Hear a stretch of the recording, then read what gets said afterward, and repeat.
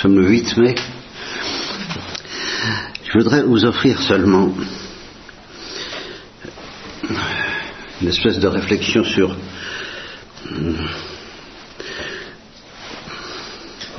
des concepts, des notions que nous avons au sujet de Dieu et qui ne sont pas, en fait, c'est pas inoffensif du tout, bien que ce soit à première vue très intellectuel. C'est pas inoffensif du tout. Je vais essayer de m'en expliquer. Je sais pas trop par quel bout prendre ça. Disons que le problème de la souffrance, un vieux problème en terre chrétienne, sous plusieurs de ses angles, sous plusieurs angles, pourquoi Dieu permet-il la souffrance, pourquoi Dieu veut-il parfois la souffrance, pourquoi les saints désirent-ils la souffrance et comment font-ils pour la supporter? Voilà un certain nombre de questions qu'on a l'habitude de se poser. Avec l'habitude, alors là, inviscérée à notre psychologie, à tous, de penser quand même que par rapport à notre salut ou à notre sainteté ou à notre recherche de la perfection et de la fidélité religieuse et de la fidélité chrétienne, la souffrance risque d'être un des principaux obstacles, sinon le principal obstacle. Et alors c'est là où depuis toujours je fais ce que je fais, ce que je vais faire ce matin, mais je vais le faire d'une manière extrêmement évidente, précise, claire, déplacer si possible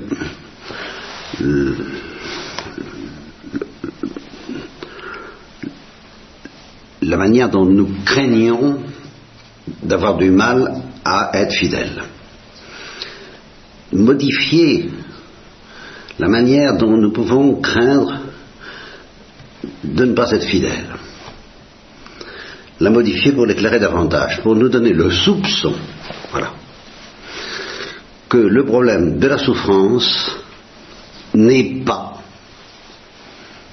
le principal problème de la vie spirituelle. Et que, à la limite, à l'extrême limite, ça risque de ne pas être un problème du tout. Je vous l'ai déjà dit à propos des âmes du purgatoire et des réprouvés, que pour eux c'est pas un problème, mais je voudrais revenir là-dessus plus profondément, à nouveau frais, et en essayant de vous expliquer pour nous non plus, en fin de compte pour nous non plus, ce n'est pas un problème.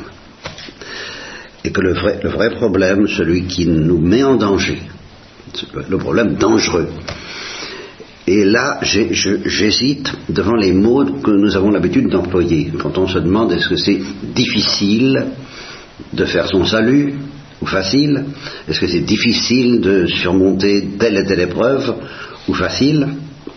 Eh bien, ces mots facile et difficile me gênent, me paraissent pas adaptés. Parce que,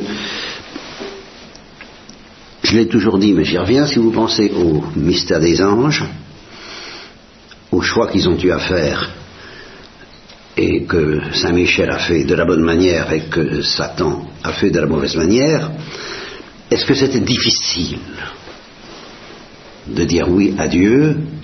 Est-ce que c'était facile de dire non, de dire ce sont des notions très humaines, très grossières, qui ne conviennent pas tout à fait au problème. Ce qui est incontestable, c'est que l'épreuve proposée aux anges comportait un immense péril. Ça, le péril que le mystère du mal s'installe dans le monde à travers les mauvais anges, et ce péril n'a pas été conjuré. Bien, donc nous aussi nous sommes en péril.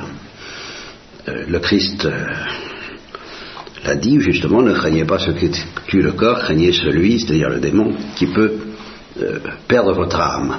Craignez le péché, ne craignez pas, etc., etc. Alors, il y a tout de même un danger. Et dans notre esprit, inéluctablement, ce danger est lié au problème de la souffrance. Qu'est-ce que vous voulez ça, enfin, en ce qui me concerne, en tout cas, dans ma propre psychologie, c'est surtout de ce côté-là que j'ai la frousse. Je me permettrai de m'excuser d'être comme ça. J'ai l'impression, l'espoir et la crainte de ne pas être le seul. Et c'est une grande erreur. Ça, je voudrais au moins vous dire ça. C'est une grande erreur. Le désir que les saints ont de souffrir nous donne déjà à soupçonner qu'il doit y avoir quelque chose dans cette affaire-là de la souffrance qui n'est peut-être pas tout à fait conforme à ce que nous pensons. Le désir que les saints ont de souffrir me révolutionnerait peut-être encore davantage si j'avais pas en même temps, chez une Thérèse de l'Enfant Jésus et chez d'autres, pas chez Gemma Galgani tel que le présente son biographe, qui était en même temps son confesseur d'ailleurs, et qui obéissait peut-être à un champ littéraire du XIXe siècle qui n'était peut-être pas tout à fait le nôtre, ni le meilleur souhaitable. Je veux dire que pour lui, il présente Gemma Galgani comme ayant un désir de la souffrance qui ne se dément jamais et qui n'est jamais rassasié. Elle n'en a jamais assez. Quoi. Ça, enfin, encore, toujours encore. Tandis que Thérèse de l'Enfant Jésus, qui avait le même désir de la souffrance, a su dire, je ne comprends pas pourquoi je souffre tant, et elle a su, si j'ose dire, savoir, se décourager, même les sœurs ont craint, vous le savez, qu'elle tombe dans le désespoir le jour de sa mort, tellement elle souffrait. Donc elle s'est montrée très humaine comme nous, en face de la souffrance. J'aime mieux ça, apparemment. Bon.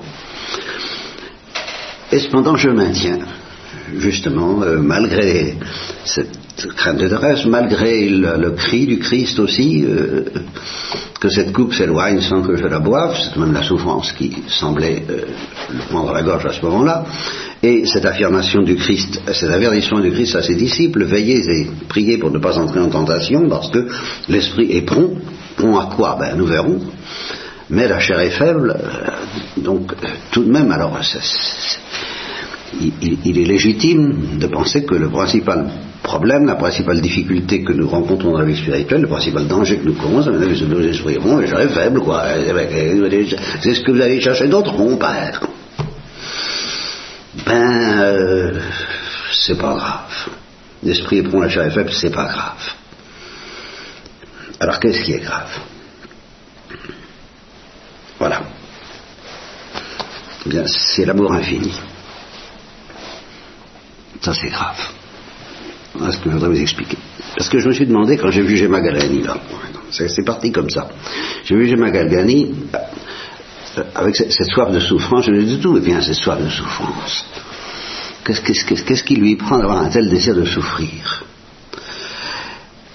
Et il y a un passage que je ne retrouverai pas, je ne vais pas me mettre à le chercher, en perdre du temps, et où elle a l'air de trouver que les consolations que Jésus peut lui donner sont fades, comparé aux souffrances qu'elle désire. Il y a comme une fadeur dans les consolations.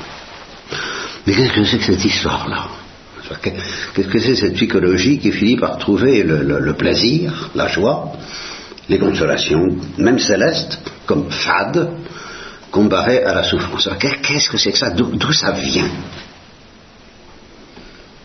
Et alors, je me suis un petit peu penché sur le cas de Gemma Galgani, après tant d'autres, avec tant d'autres, y compris Thérèse de l'Enfant Jésus.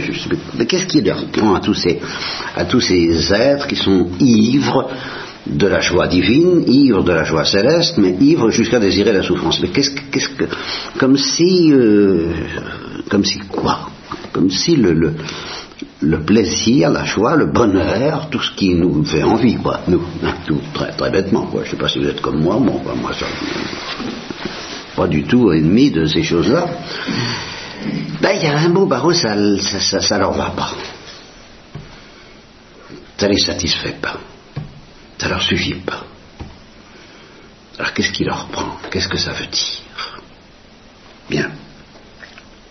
Alors, fin de mon introduction.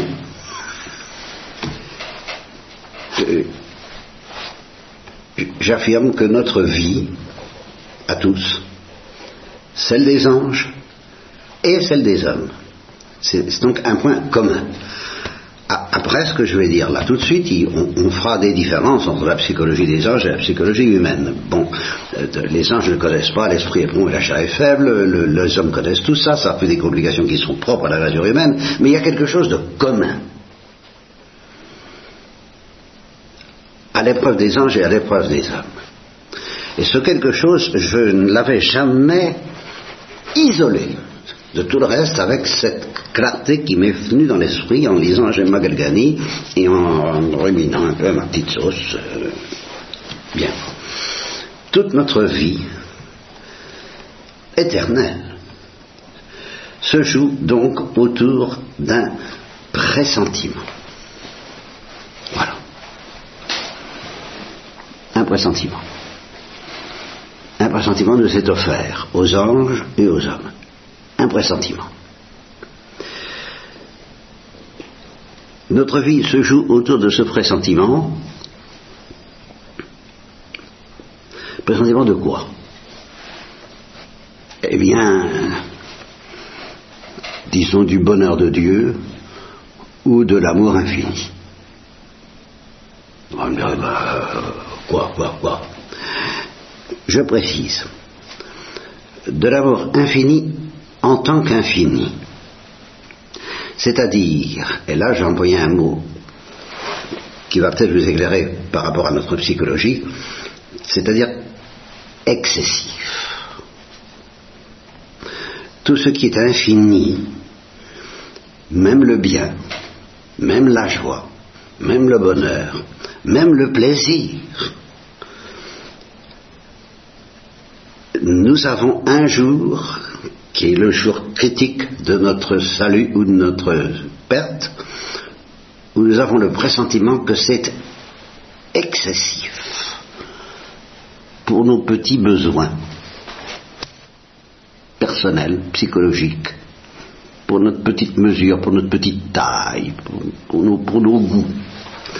Eh bien, cet excès de l'infini, bien, il y a en nous quelque chose qui dit ce n'est pas mon goût, ce n'est pas à ma taille, ce n'est pas à ma portée. Ça va bien jusqu'à un certain point, mais il y a un moment là où, excusez-moi Seigneur, je ne peux pas suivre. Je ne peux pas vous suivre. Là vous y allez vraiment trop fort, dans le sens de la joie, dans le sens du bonheur, dans le sens du plaisir, dans le sens de l'amour. Pas de souffrance là-dedans.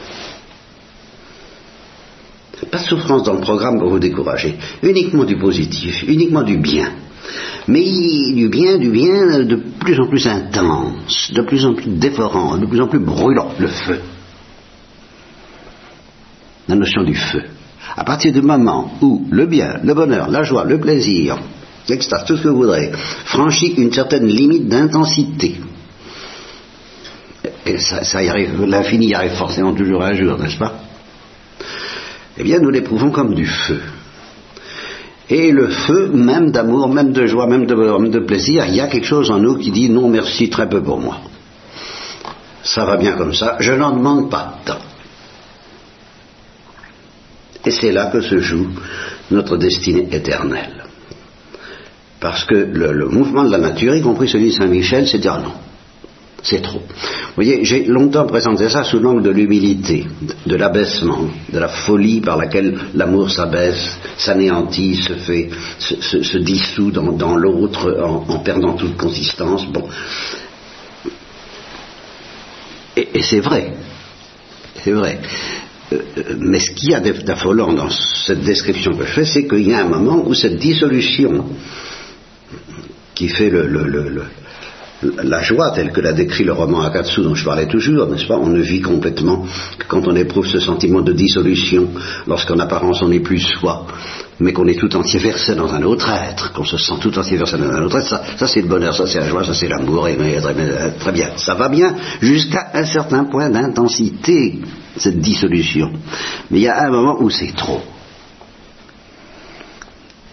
et où on dit, comme dans Faust, arrête-toi, tu es assez beau comme ça, j'ai ma dose, j'ai pas envie d'aller plus loin. Et c'est là que joue le drame du pressentiment. On pressent que Dieu, lui, il va plus loin, infiniment plus loin, que c'est pas supportable pour notre petite nature. Et alors on est tenté de dire assez. Ah non, je ne peux plus, j'arrête. Et c'est ce que tous les anges se sont dit, non, assez, on ne peut plus, on arrête.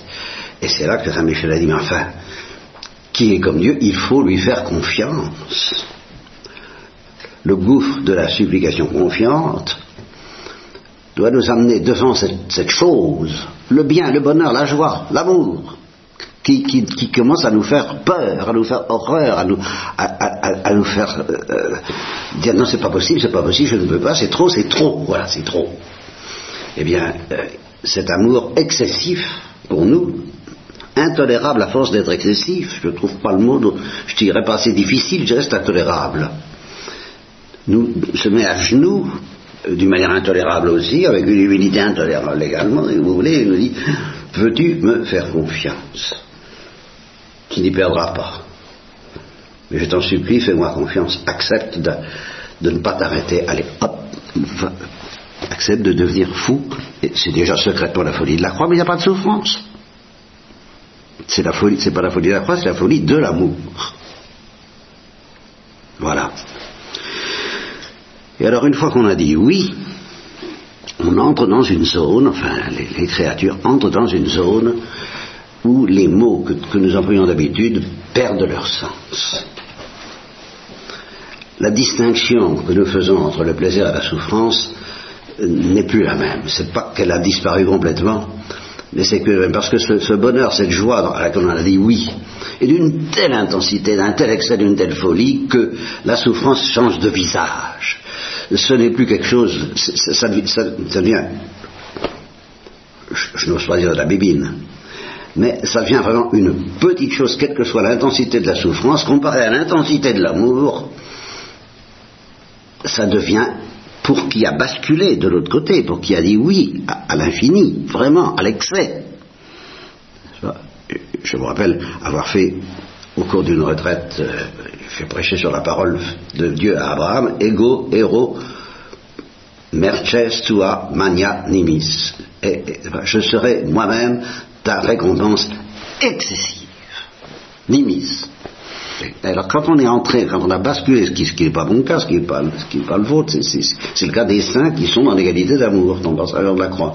C'est ça qui dit, quand on est arrivé, quand on a dit oui jusqu'au bout, pour les anges, ça se fait en un instant, mais un instant angélique, ça vaut plusieurs vies humaines, ou bien au terme d'une vie humaine qu'on a fini par basculer de l'autre côté, alors tous les mots changent de sens. Tout le tableau change de sens, et la souffrance apparaît comme peu de choses et désirable. Et les anges se mettent à désirer la souffrance. Simplement, ils l'ont bon. Ils sont éternellement frustrés de ce côté-là. Bon, c'est une frustration qu'ils supportent très bien, parce que comme ils ont l'amour infini, bon, ça va. Mais ils la désirent, et ils envient Jésus-Christ et les hommes comme Gemma Galgani. Ah, si on pouvait souffrir, parce que c'est pas que l'amour est fade, au contraire, l'amour est infiniment plus savoureux, comme infini, comme excessif que la souffrance, mais ça donne envie de connaître ça aussi. Les choses se retournent. Bon, et alors je terminerai parce que c'est pas facile de parler de ces choses-là et c'est fatigant. Je terminerai par un retour à mon premier sermon, auquel je vais apporter une petite correction. J'aurais mis 50 ans à apporter cette petite correction qui n'a l'air de rien. Le premier sermon que j'ai fait, c'était au soir, nous faisions des exercices. Je dis voilà, quand nous commençons dans la vie, spontanément nous avons soif du bonheur, et c'est bien normal, et nous avons peur de la croix. Parce que nous n'y comprenons rien. Nous sommes très bêtes. Et quand on commence à y comprendre quelque chose, quand on s'aventure un petit peu dans la vie spirituelle, dans la vie tout court, et qu'on comprend ce que c'est que le bonheur de Dieu, on entrevoit ce cycle de bonheur de Dieu, on commence à avoir peur du bonheur et soif de la croix. C'était tout le thème de mon sermon, j'ai développé ça. Et je dis qu'aujourd'hui, j'apporterai une légère correction. En effet, quand on commence à comprendre, on a peur du bonheur. Ah oui, peur du bonheur de Dieu, peur de l'amour infini en tant qu'infini, peur du bonheur en tant qu'excessif, on a peur. Et devant cette peur, ou cette répulsion, ou cette répugnance, ou tout ce que vous voudrez, il y a une tentation énorme de dire non. Et je viens de le dire pour les anges, pour les hommes aussi, avec cette différence notable, importante, sur laquelle je n'ai pas le temps de m'attarder ce matin, qu'on peut se reprendre, on peut changer, alors que les anges, eux, c'est irrévocable. Ben, ça peut être plus ou moins profond, ça peut être plus ou moins conscient. Ça aussi, ça c'est une différence avec les anges. C'est que les hommes peuvent consciemment, mais alors tout de suite, devant cet excès, cette folie qui les invite à entrer dans la folie de l'excès, ils peuvent dire oui ou non, ils peuvent dire plus ou moins consciente, mais très ferme, très profonde, très féroce, et puis qui a du mal à se reprendre. Qu'est-ce qui est arrivé à Pranzini? C'est que toute sa vie, il a dit non à cette folie. Sans le savoir, mais il avait dit non. Puis au dernier moment, par la grâce des prières de Thérèse, il a dit oui. À quoi? À la folie de l'amour. Qu'est-ce que ça voulait dire? Il n'en savait rien. Il a eu tout purgatoire pour le découvrir. Alors là, il a vu ce que c'était. Et là, il a eu la joie d'avoir dit oui, et les souffrances indescriptibles d'avoir dit non. Il a connu tout ça, il a compris ça, il a compris sa douleur. C'est comme dire, le purgatoire, c'est le lieu où on comprend sa douleur, n'est-ce pas? En enfer, c'est autre chose, parce que on ne comprend pas comme les choses comme elles sont, dans la vérité, on les comprend dans les ténèbres. Mais en purgatoire, on les comprend comme elles sont. Il a compris sa douleur. Bien. Alors, mais si au lieu de dire non, on dit oui à ce bonheur excessif en tant qu'excessif, et plus on comprend, et on comprend ce qu'il y a d'excessif, comprend cette joie est quand même quelque chose de tellement insensé que ça ne mérite plus de s'appeler de la joie, et que justement ce que nous appelons nous habituellement les consolations, c'est fade, et cette joie excessive justement ne peut plus se nourrir que de souffrance. Donc je corrige, je dis, et je ne dis pas qu'on se met à avoir soif de la croix, je dis on a peur du bonheur, et si on surmonte cette peur, alors, voilà la correction. Si on surmonte cette peur du bonheur, qui est si dangereuse, si redoutable, si inquiétante, alors on se met à entrer dans une folie où on finit par trouver que les plaisirs de la terre, et même les plaisirs du ciel tels que nous les comprenons, c'est de la yacht. Et alors on se met à avoir plutôt soif de souffrir, ce qui est la grâce que je vous souhaite, c'est-à-dire ce que je vous souhaite, c'est surtout de dire oui à la grande folie de l'excès, de l'amour infini.